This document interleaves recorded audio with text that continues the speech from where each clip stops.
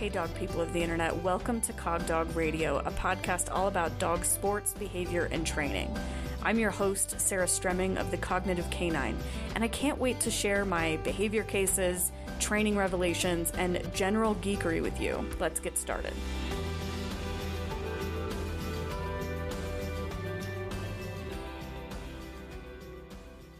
Today on the podcast, a conversation with Liz Joyce. Liz is a personal trainer, a dog enthusiast, and a self-proclaimed movement nerd. She's been in the fitness industry for nearly 20 years, and she's been my fitness and strength coach since April 2021. We sat down to talk about what it means to be in a teaching role or a coaching role, and I think there's something here for everyone. Heads up, Liz and I are two adults who had an adult conversation, and that means there's a little bit of adult language. Enjoy.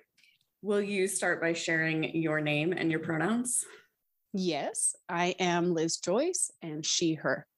Liz, I have you here today because you really are one of the most skilled coaches I've ever experienced in any field. And I thought that we could just jam kind of coach to coach on a few things that we agree our students need to be successful, because we talk about this all the time. And so first, though, we got to start where we got to start, which is a brief history kind of our work together so that everybody understands why exactly our success really speaks to your coaching ability. Because it all started when I emailed you this laundry list of reasons why I couldn't lift weights. The email was basically like, hi, all my friends say you're the best. Here's all the reasons this will fail. What do you think? And I cried softly and responded. I'm just joking. Yeah, you've got a few challenges that we worked through. I think the thing about that email that really stuck out to me was that you had experienced a number of, really qualified professionals and physiotherapists and sports medicine doctors, and the list goes on, pain management doctors. And you were going through what would be for most people a starting spot, and all of it was too hard. So I thought to myself, I think she's missing the super foundation stuff of like being able to even engage her muscles properly.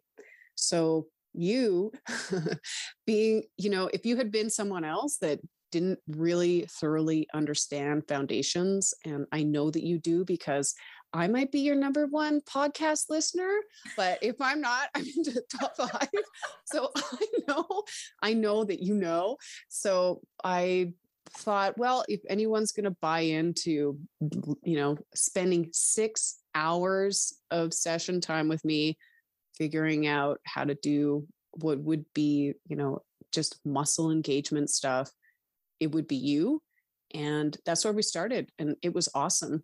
This like one time in our time together that really sticks out to me was you were on your hands and knees and I was having you do an exercise where you lift your leg up, and I noticed that your head was dropping too low and you didn't have the awareness to be able to pull it up and hold it in a neutral spot. So we kind of broke all that stuff down, and now that's a regular exercise for you, those nice little chin tucks. You're good at them. Yeah. I mean, I don't know if I would say that yet, but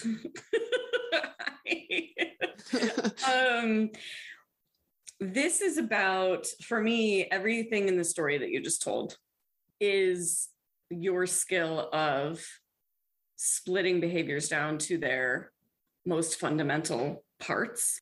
The people that I had worked with before, and honestly, to their credit, like, I am different probably from most of their patients. They were presenting me with what they believed to be foundation exercises. Yeah. When you present a student of any kind, dog, human, whatever it is you're teaching them, and you're presenting what you believe to be the bottom rung of the ladder, and they are not hitting the bottom rung of the ladder and they're not actually doing it correctly, it is our job as a teacher of any kind to say, well, there must be rungs beneath that one that I wasn't thinking about, and what are they? And how can I teach you those? And I call that splitting. Dog trainers call that splitting. Animal trainers call that splitting. That was a word that you hadn't heard. I don't know what fitness trainers call that. As it pertains to this. And so just what splitting is being able to break down a behavior into its smallest approximations. And that's important in dog training because dogs never know what the hell you're about, like what you're actually trying to get to. Because as far as a dog is concerned, none of these things that we teach them are something that they woke up thinking about. And so we need to really, really pare it down to its most basic parts for them. But I think our human students are owed the same thing. Yes. And I think that you were naturally aware of that. Like nobody needed to say to you, there's this thing called splitting, and we want to be a splitter and not a lumper. And we don't want to lump the skills. We want to split the skills. You just looked at my head dropping in that exercise and knew that this foundational exercise was not bottom rung for me. Yeah. And I needed to split it down further. What about that do you want to share? Like what is important about being able to see as the coach all of the things that go into the behavior in order to break it down? Well, as a coach, when my primary motive, and I'm sure for you too, is for our clients to have success. So I think the thing that is really magic in all of this, training people and also dogs, is that you can take just most of the things that they're doing really well, but the things that need to be cleaned up a little bit, they can work on just one component at a time. And I think it's really important for people to be having their exercises and any kind of training really split up into small pieces. I feel like too much information too soon or too much of a challenging task too soon can be quite aversive and intimidating and just doesn't lead to a lot of confidence in the learner. And it's not a great experience and it's not as effective either. And I think also there gets to be a little bit of coach-client tension sometimes when the results aren't there. And then, the learner gets kind of frustrated and I think leads to a less positive experience overall. Yeah. And there's something that's really required in a teaching relationship, I think, which is that the learner actually trusts that the teacher is guiding them towards success. Mm-hmm. And I think that when people hear that, they'll be like, well, no shit, Sarah. But now I want you to think back to the last agility lesson you maybe had, or maybe you were in a seminar where you didn't feel that that was true, where you didn't feel that you could totally trust that the teacher was guiding you to success. The number of times, so our mutual friend, Megan Foster, is my agility coach. And she will present me with a challenge sometimes. And she'll see me get this look on my face. And then she'll say, she'll say something like, you can do that. Like, I think you can do this or something like that. And I will do it. I will do it correctly. I'll have success. And then she'll say, remember, I'm not ever setting you up to fail. Wow. And she says that out loud to me because, and this is like no shade on anyone I've ever trained with for agility, but because the culture in agility at large is the opposite of that. Right. Culture of agility at large is actually to present the handler with challenges that are outside of their skill set in an attempt to stretch the skill set. What they're trying to do is push the people into a higher skill level by throwing them into a skill set that they are not capable of. And so I completely will look at a drill and have this little tinge of fear about it because I think I'm going to get it wrong.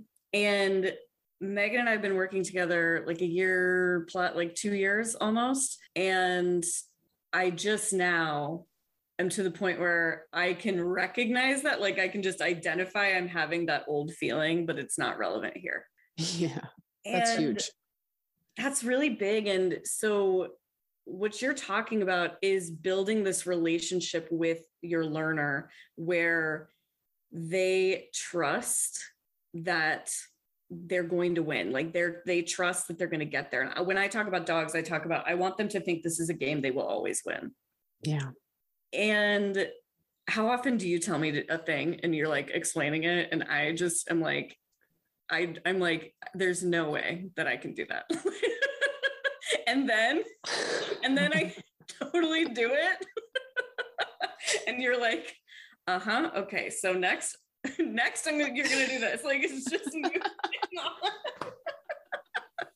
but the like reason you can do that, Liz, like the reason you know better what I can do than I do is because my history is that I can't do it. And your history is that you know exactly what I can do and what I can't. Yeah, it's true. So yeah, talk about that a little bit, like that concept of how do we build this relationship of I'm trusting you to guide me to reinforcement versus I'm trusting you to guide me versus I know you're guiding me to failure on purpose to teach me. Yeah. And, you know, maybe that comes down to the learner. Sometimes some people like being pushed beyond their limits, but you probably run into that a lot. I really do run into that a lot. Yeah. Like you were afraid a little bit. Like sometimes you'd say, are you okay that all we did was like teach you to activate this one muscle today? And I'd always be like, Liz, I am beyond okay. I'm like, yes. And every time we meet, I'm like, okay, so I was thinking we need to talk about this thing. We always have to talk about something. You know, I think a big part of that for me is that I also have been in situations as a learner where I wasn't set up to be successful. And, you know, like I get embarrassed. I don't feel great about the whole experience. I have felt embarrassed, especially if it's in a group setting or if the professional is someone that I have respect for. You know, I don't want to let them down, which is maybe something I should be talking to my therapist about, but there we have it. And, you know, it doesn't feel very good. So for me, I think the thing that I do really well is spend time at the beginning of the, you know, the beginning stages of getting to know someone. We're working together, of building trust via doing things that they are successful at, and also never leaving them hanging when something gets confusing, or maybe it's challenging for them, or they have a different idea of what it could or, you know, should look like in terms of, you know, that whole comparison thing. So I really strive to help people see successes in what they're doing. And also, if things are challenging for them, showing them little tiny things like, you know, how you sit the weight into your feet or how you're changing your body angle.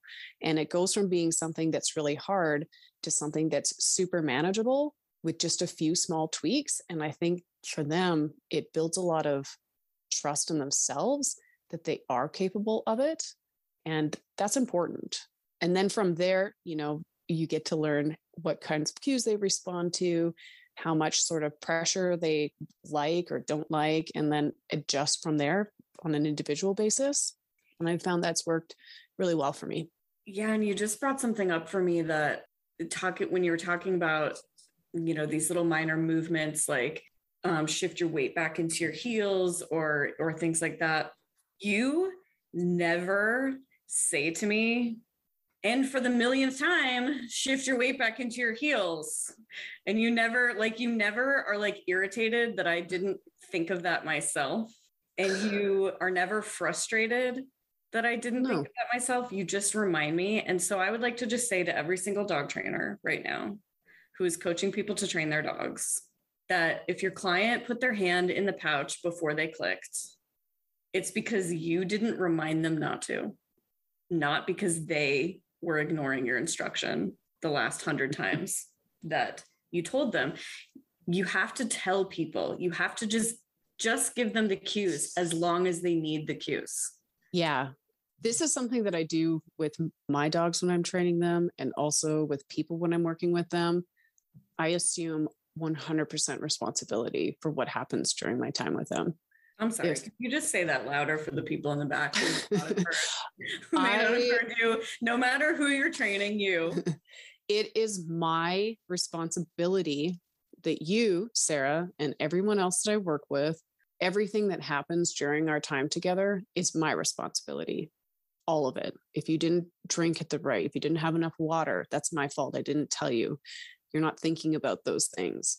If you're not sitting your weight back in the heels, maybe it's too hard. Maybe we need to get a bit of an aid. If you're not doing this other thing here, you're not there to be your own coach. I'm there to coach you. So everything that happens during our time is my fault.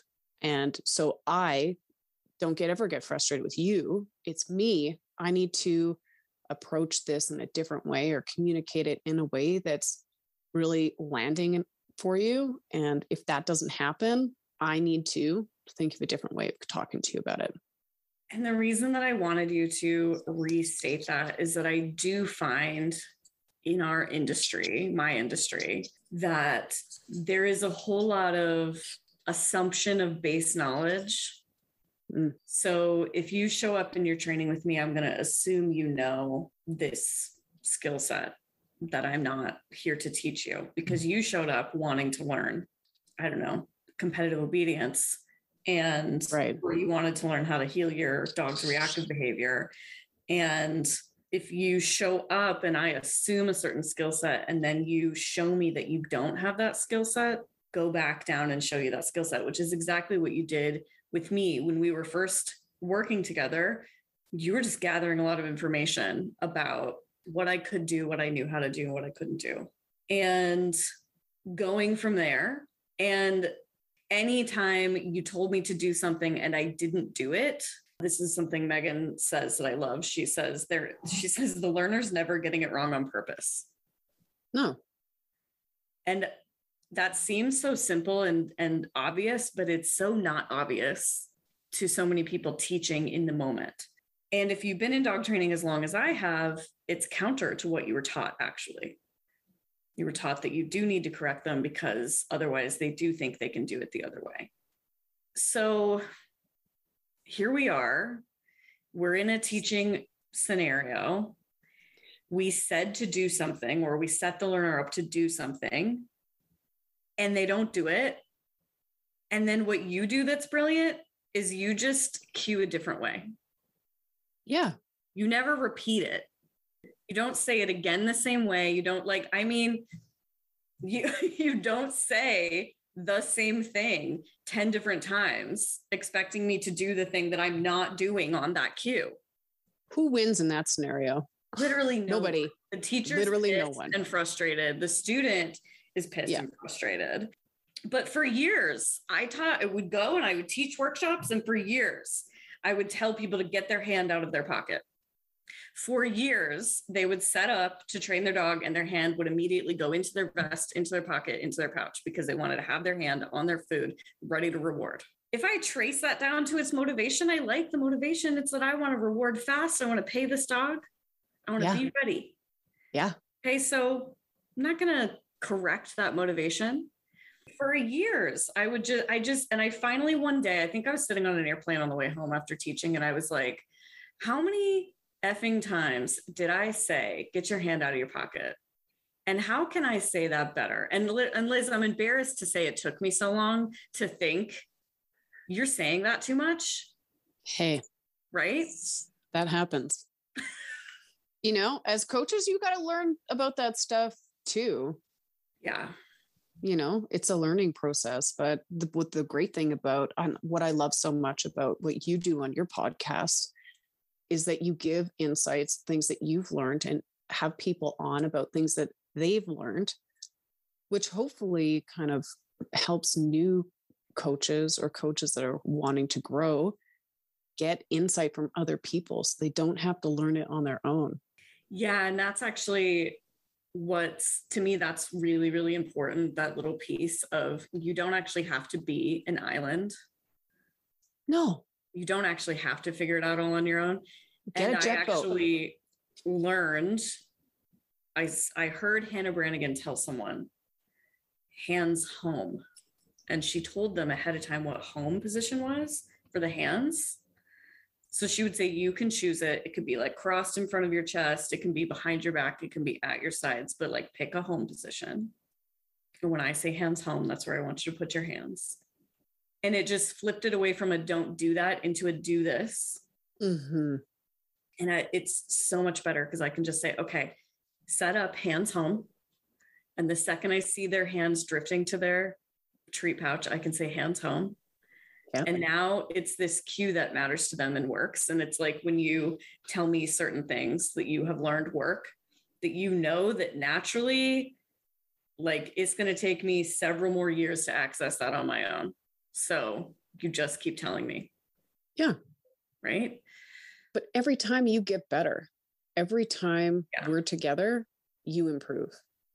And every time you bring pieces of what you learned in the last year and a half, maybe. Has it been a year and a half almost? It's close. Yeah. It's close. Yeah.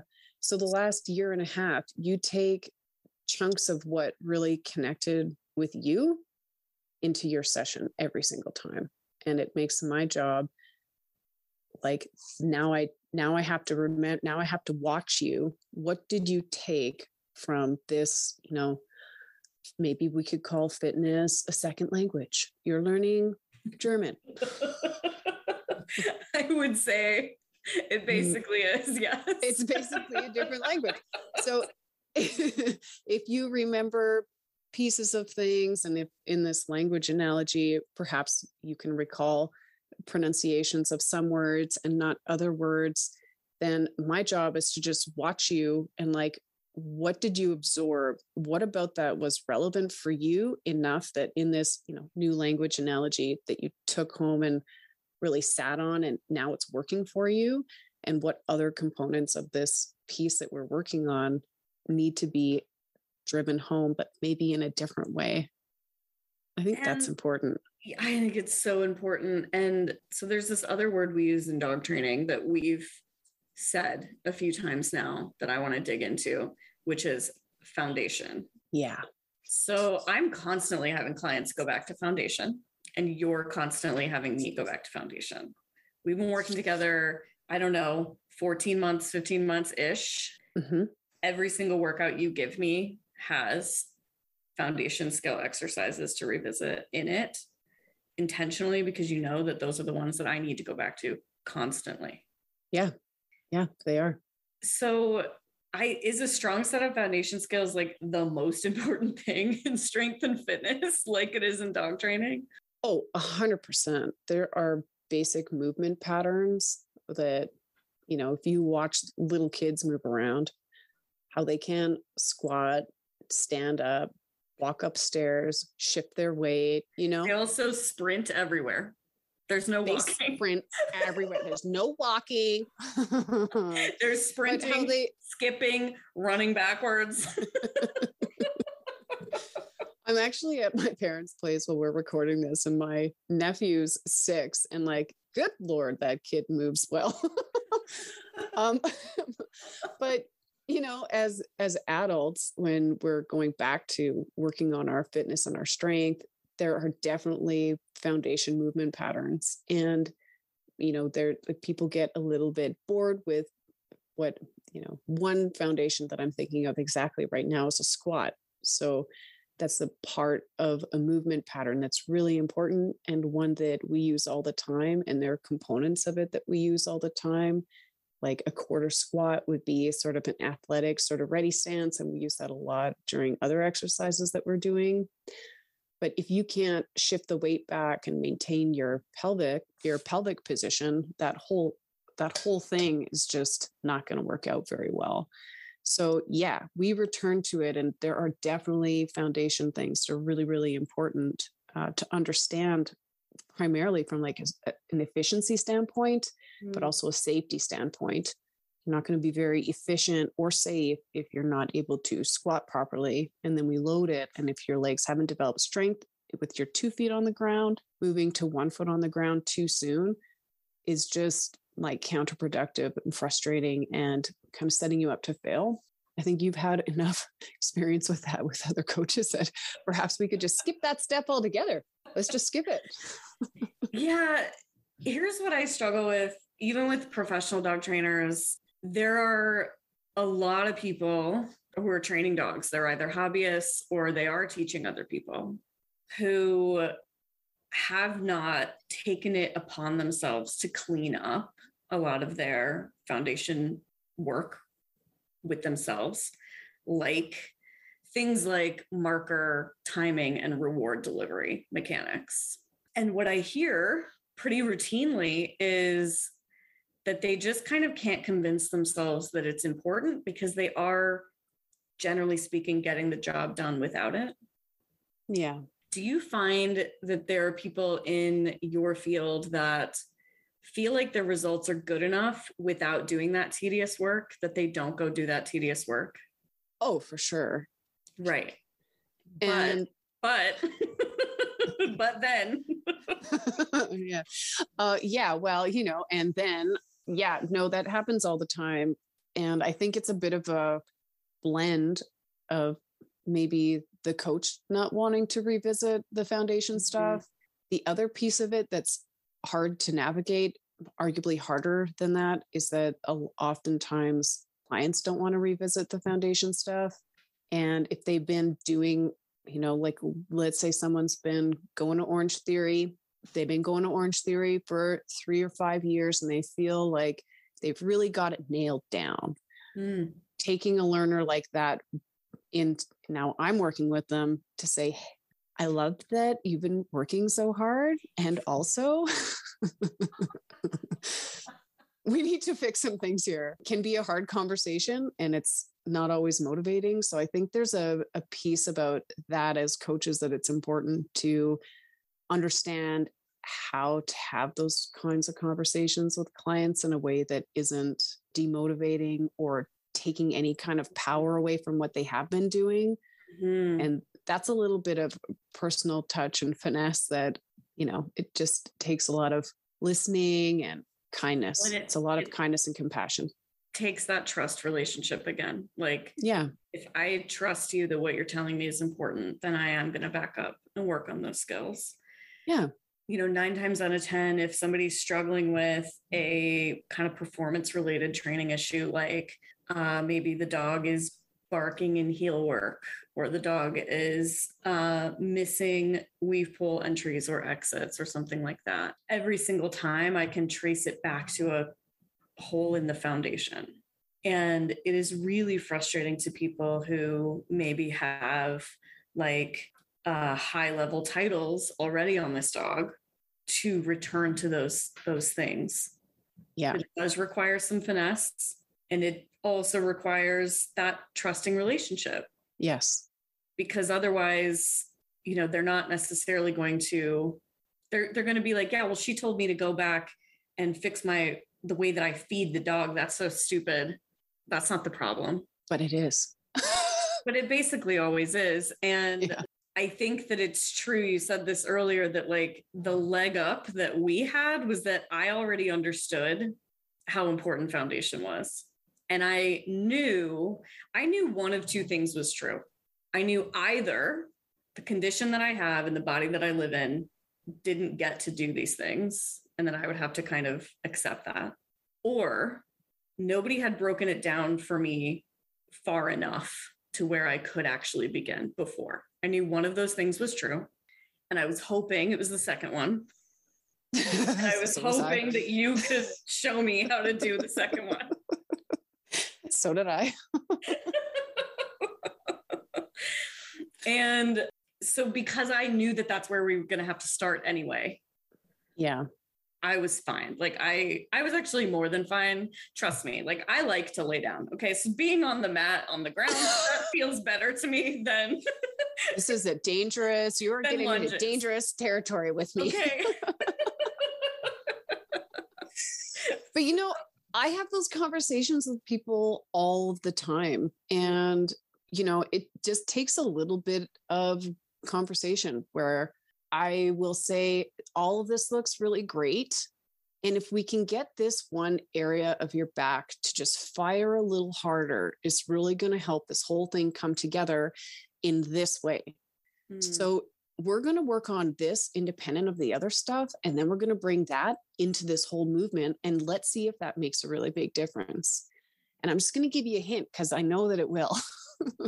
So when they do it, they're like, oh, wow, that was really helpful. And so the next time I have something to show them, hey, you know, when you're planking and your hips are rolling forward like that, it's just putting a lot of strain. Can we just try to pull and tuck and do these different things and just fix everything up so it's a little bit more active? And when they do that, it's just so much harder, but then they feel so much better in terms of not being uncomfortable when they finish whatever they're doing.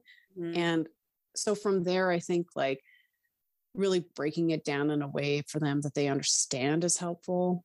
I also see this happen a lot with people that do run agility, and then they send me videos and they'll say to me, these are clients of mine. Hey, Liz, I really want to run faster. And so I've learned over the years that that means a lot of different things to people.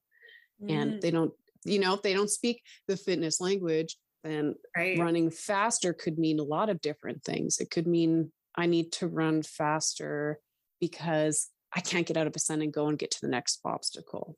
Yeah. And for them, for them, that just means I want to run faster. And for me as a coach, I'm watching all these videos going, okay, well, you know what? It's not the running fast part that's hard for you. It's the height change that you're having a hard time with. It's your body position when you're trying to get out of wherever it is that you are, or your feet are landing in a spot that's not serving your speed. So how can we give you one or two things to work on at a time so that all that feels a little bit more fluid? And then you can kind of build up from there. I build up from there. Yes. And this is, I mean, that directly parallels my work. Like 9 times out of 10, people will say, this is what I want. And I know that they actually didn't give me any information about what they want. Zero. And I have to actually dig in, find out what the true goals are. Yeah. Find out where we actually are now, where we need to get, and then we can design the path to get there. But yeah, that language kind of disparity of like, I need to run faster could mean a lot of different things. It does mean a lot of different things to people. For sure. That's just another good, interesting coaching piece.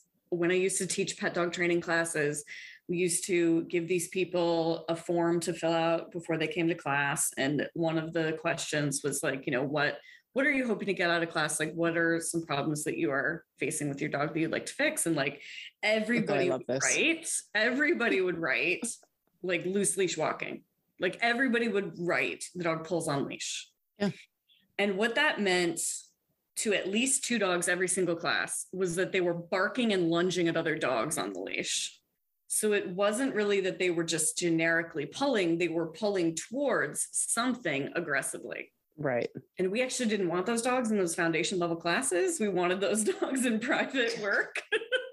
Of course you did. And so we had to like really adjust our intake questions to figure out what's really going on here. And then for some of the people, it would be actually that the dog won't leave the house and they're pulling on the dog to try to get them to walk with them, right? Like this can mean so many different things to so many different people. Anybody who does behavior work will get emails that say like, my dog has separation anxiety, and then they have to dig in. And then sometimes you find out that like, actually the dog has distress about being in a crate or confinement, but is fine alone. Actually, or maybe it's literally a 4-month-old puppy and you left it unsupervised in your house for 8 hours when you went to work. And so you came home and your house was trashed and you decided it was separation anxiety. I mean, like this. Yeah. That's what happens. It does. You don't have any experience with all of your dogs. None of your dogs have challenges. Yeah, well, no, not one challenge. Well, my puppy just turned a year old like 3 or 4 days ago. Yes. So yeah, I just went through that whole eat your couch, chew the walls sort of thing. How come you have a crappy couch? Well, because I just can't have those things. I have a really nice dog. I He's chose this perfect. beautiful dog instead of a couch. Don't pet his face too much. Don't touch it. Oh my gosh. All right. This all started with a dismal email.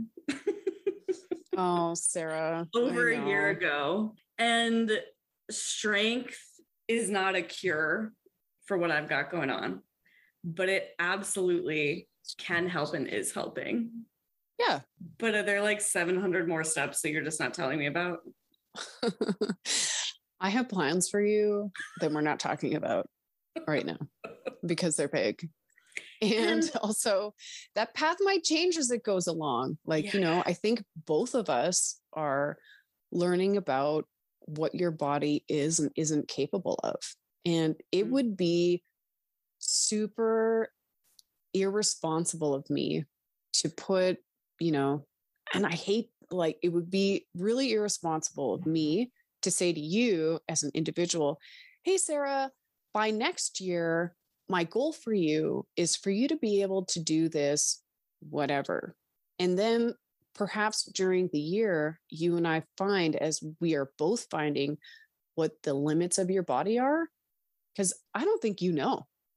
And I don't know yet. Right. And it would be really shitty if we got to the end of the year and I said, hey, like, you're not able to do that. So we're going to have to pick something that's not so challenging, or maybe doesn't seem so exciting. That would be, not a great way of building confidence, enthusiasm in you.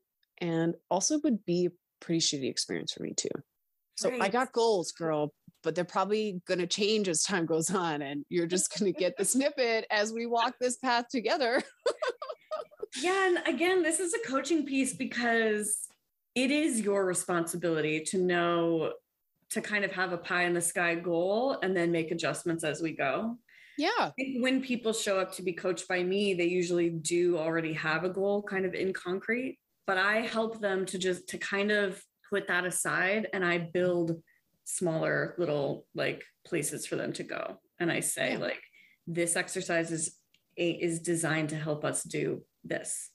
Yes. Really important for me to also tell them, but you're not there yet. Don't go try this. Yeah. Right. I do make that mistake from time to time where if I tell people too many steps, they will inevitably skip to step 5. Every time. Yeah. So you got to tell them step 1, see that they've achieved step 1, then tell them step 2. I agree. And then if they're not achieving step 2, even though they did achieve step 1, find 1.5 for them. Yes. Or maybe 1.25. Yes. And when we kind of burden our learner with, here's the end goal, we encourage them to lump for themselves and to skip steps. And then it can be too disappointing as well for them when things go off the rails. Like the conversation that I have with clients all the time of like, they'll do something, maybe it didn't go so hot. They come back, they're like, this didn't go so hot. And I'm like, that's okay. Let's do it this way instead. They're like, exactly. Are you kidding? It's okay. Like, I thought it wasn't okay. I'm like, well, what do you mean it's not okay? Like, what are you going to do now? It's over. Yeah, it's already done. No point being upset now. Right. And then it's kind of none of their business what my plans are. Do you feel that way too? Most of the time, yeah. And I think that's like client dependent sometimes when it's an individual, when I'm working with an individual, like a programming client, it depends on the person. But I do this Fast and Agile program, which I'm so excited to tell you about. Mm-hmm. And in a Fast and Agile program, they get content 1 week at a time. And I split it all down.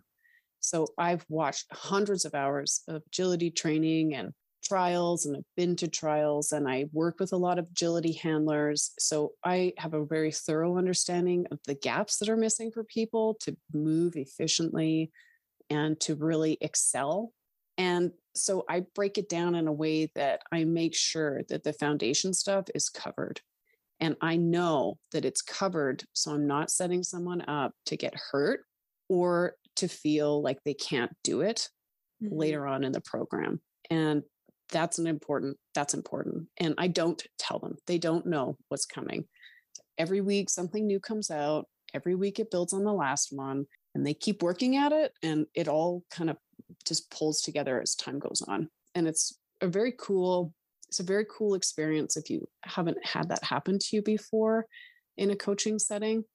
And I love it when coaches train me like that. And I strive to do that for other people too.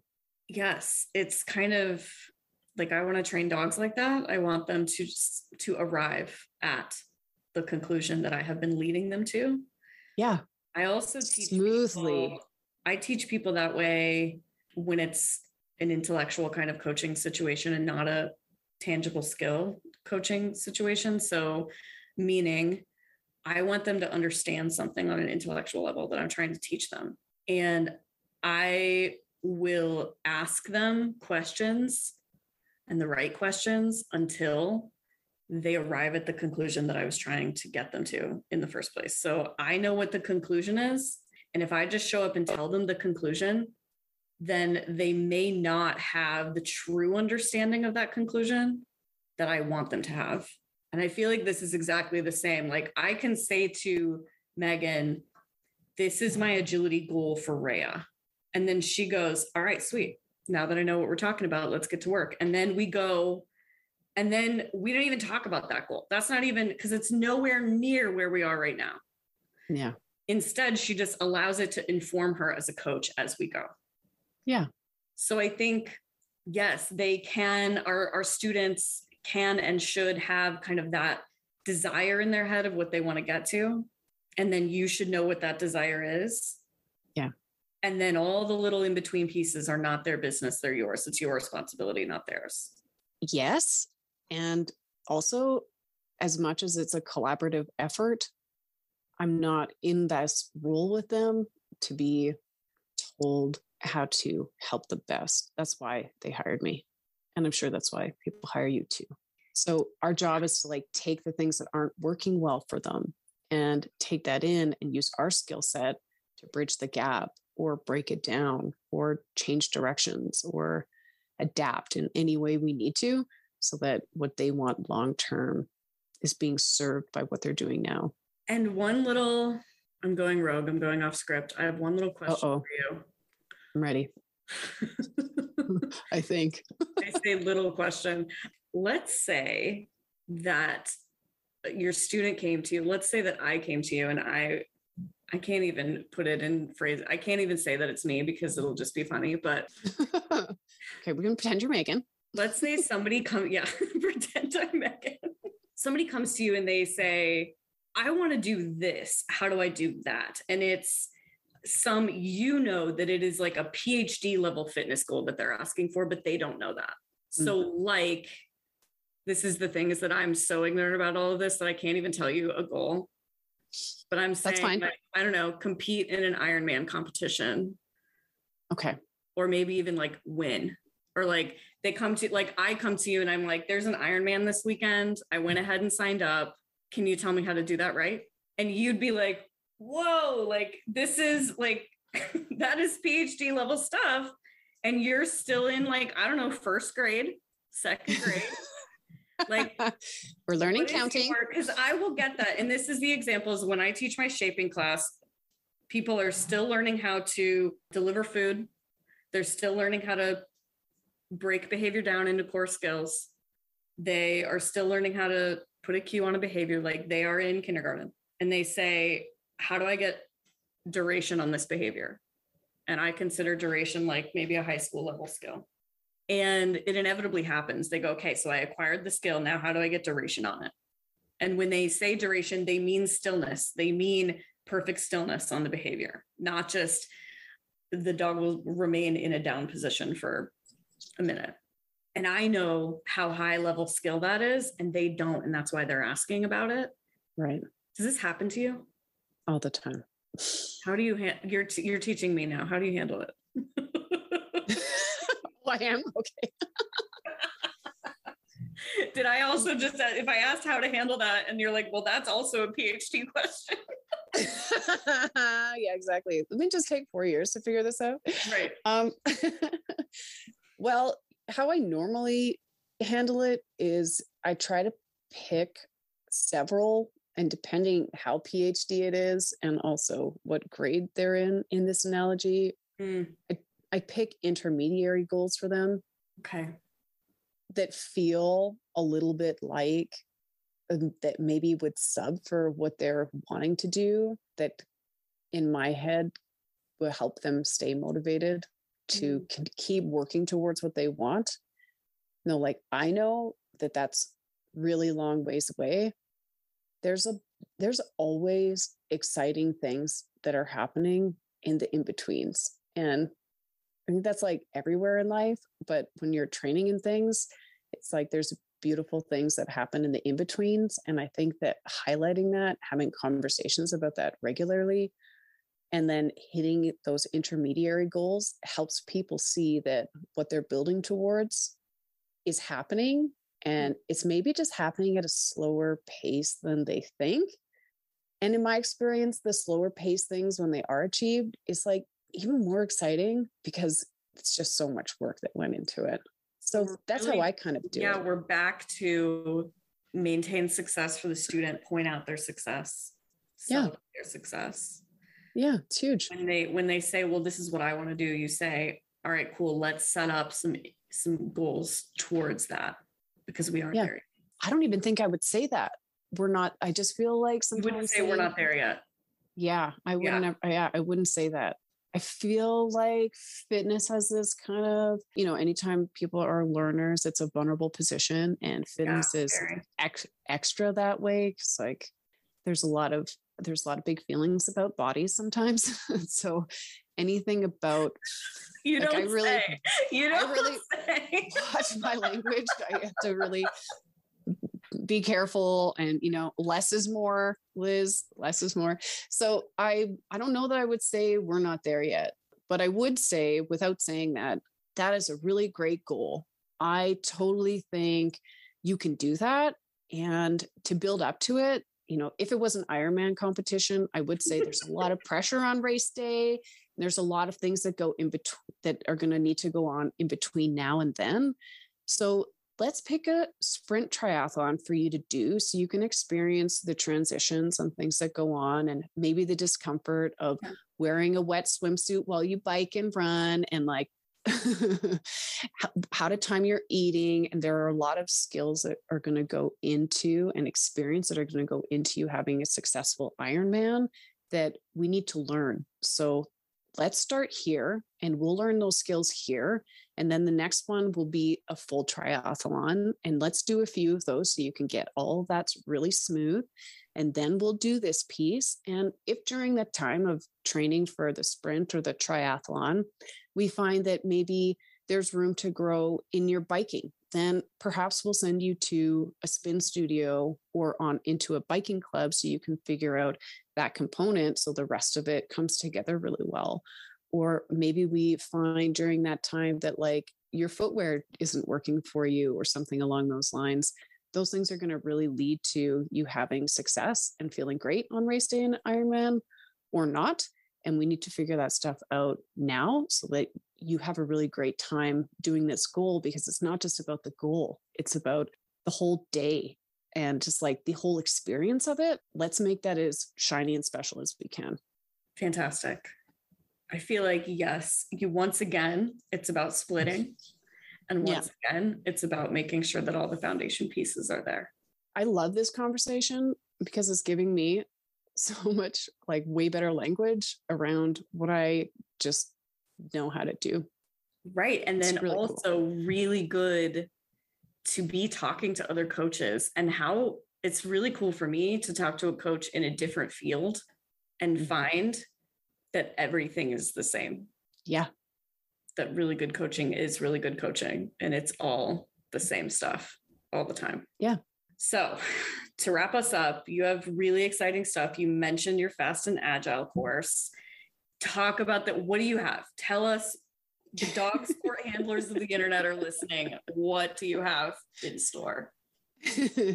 Well, I have Fast and Agile that's out now, and 2022 is going to see 3 intakes this summer. Well, in North America summer, one mid-May, and then again mid-July, and again mid-September. So we got a few intakes, and then I'll be doing a round of them in the winter as well. And the course is a 12-week course. And in the course, like we talked about earlier, every week the skill set is built on the one that was developed the week before. Mm-hmm. And in an effort, you know, in my experience, a lot of fitness programs really do just ask too much time of people. Mm. And it gets to be it's just too much. And like, listen, I have a dog. I know that they take a lot of time. So the workouts are 20 to 30 minutes long.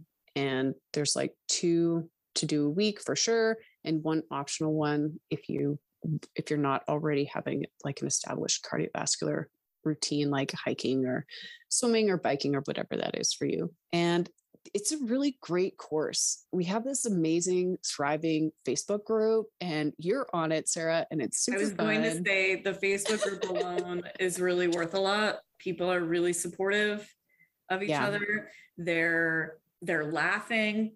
They're like, there's no huge egos going on. It's super supportive, really fun. Yeah. And it really is targeted at agility handlers. Like that's why it's called Fast and Agile, but it's not for only agility. Like if you're not doing agility, you can still benefit here. Well, the other thing that I love about it is that a lot of people, if you're not doing sports that require you on a regular basis to push your human skill set, moving your feet quickly or working, building or maintaining fast twitch muscle fiber like that those abilities do go away. And as people age, that inability to fire muscles quickly, you know, leads to tripping and not so fun stuff. So I love that on a human level, it serves the people in their sport, but also serves them in their life on a long-term basis. And I feel like that really sets them up for success in their life. And that's important to me too, as a human, as a person with parents that are aging, things like that. And, you know, that's important to me. So the program's really well laid out. And I know that there are several grades of, you know, like we were talking about earlier, kindergarten to PhD levels. And there's variations of things all throughout the whole program. And there are people of all different fitness levels. And I guess I view my job there as like holding space for people when they feel vulnerable and encouraging them to like believe in themselves. And it's happening in this class. And it's really, really, it's amazing to see. It's really amazing to see. Later this summer, I am going to be releasing a course called Power for the Course, which is strength training that directly translates to agility movements. And that's going to be a really great course too. I'm excited about that. And that's the kind of work, you know, once we got some of my muscles firing that had been asleep for approximately 25 years, that's a lot of the work that we've done like together is improving my strength and certainly for my life, but also it's made an enormous difference in my ability to do dog agility. Oh, huge. I think anybody who looks at like my agility videos from like 2019 versus now, there's an enormous difference in what I can physically do. And it didn't involve, honestly, that didn't even involve sprinting. That involved strength and coordination. So if you're like, I don't like running, fine, wait for Power for the Course, do that. I do have bad news for you. Agility is a running sport, but I know that there's plenty of people who literally only run off the start line, and they stop the second they are able to, and they leash the dog and they leave, and then they don't run again until the next run, and it is a 30-second running situation, and that's what they're doing. And like, whatever. Running. I actually would love to go back to being a distance runner. I used to be, and I don't think that's accessible for me, but being able to sprint better in agility and also get out of those send and goes, out of those turns. If you've ever become disoriented on a front cross, this will help you. I mean, like all of that stuff is really important. Well, the other thing that is really amazing about having stronger muscles is that all of those things that you're doing on course are suddenly so much easier for your body. And when they're easier for your body, you don't have to burn so much energy to execute the movement or the speed that you're trying to get. And not having to use so much energy means that you don't have to breathe so hard. So even if you're just doing strength training and it's appropriate and you're getting stronger and it feels good, even if you're not doing cardiovascular work, you're going to be better on course. Your heart's going to be stronger. All that stuff just comes together and it's just less effortful and also safer. And I set it all up in a way of like with in this Power for the Course class that will be coming out. I set it up in a way just like I did in Fast and Agile so that people are learning and drilling over and over and over and over again till they just nail it. The components that I see as the most common fail points for handlers on course. And you did so much information gathering to find those points of failure. This is not, you didn't make this up. Like, I would just like to state for everyone to know that you are aware of what's hard about running an agility course. Yeah. And, I have gotten a little bit of flack because I'm not an agility handler. Don't compete in agility. And I may have been hinting at that just now. And okay, thanks. Here's the thing though, y'all, like, listen up. This is the same with agility training as well. You do need to understand the sport, but you do not need to be like a world level competitor to coach a person as long as you understand the sport well. And as long as you are a good coach. So for me, my criteria isn't necessarily that you're in the sport. My criteria is, are you a good coach? And do you actually understand what you need to coach? And if you've met those two things, I don't care as much about the rest. And also, yes, I agree with you. There's also this component of like, if you were driving a car in a Formula One race and your transmission blew, okay? In this, like, who would you want fixing your transmission?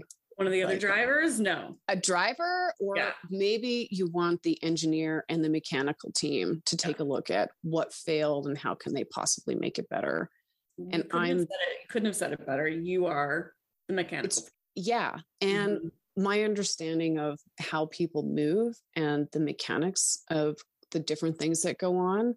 Like, I watch agility handlers and I see different things of like when they're trying to do ascend and go, their torso is going too far towards the obstacle and that's slowing their ability down to get out of there because they have so much momentum now to shift the other way. So how can I make that piece of it smoother without needing to necessarily tell them that? So very carefully designed. And I have been working on it and studying agility movement patterns and going to trials, like I said, and watching videos. And I've been coaching agility handlers too for quite a few years, maybe even 4 or 5 years now. So I see with the experience what works, what didn't work, and then how to keep all of that stuff tying back into what all of us dog people really prioritize in our life, which is let's just level. It's our dogs. Which is our dogs. And also like, can we just go run agility instead? Can we just go play outside and spend as little time doing this stuff as possible and also still get really great at it and have it be a rewarding and fun experience, which really, like, if I can bring some of that to people's lives, I feel like that's really important. That means a lot to me. So Liz, where do people find you? Well, Sarah, I have a website. It's caninehandlerfitness.com. And the canine is not the K and a 9, it's spelled out. And I'm also super happy to have friend requests on Facebook. I don't currently have a business Facebook page, and the Fast and Agile page is just for people that have taken the class. And I am also on Instagram. My handle's Canine Handler Fitness. And if you're looking to have your Instagram blown up with really great stuff, it might not be the best follow, but I'm there. And I think Facebook's probably the best place to find me.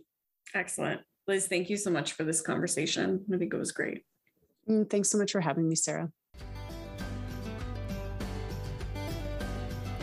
Thanks for listening. Please be sure to subscribe and leave me a review. If you'd like to support this podcast, head over to patreon.com/cogdogradio. You might even hear me answer your question on the show. For more content like the stuff you heard here, check out my online courses at cog-dog-classroom.teachable.com.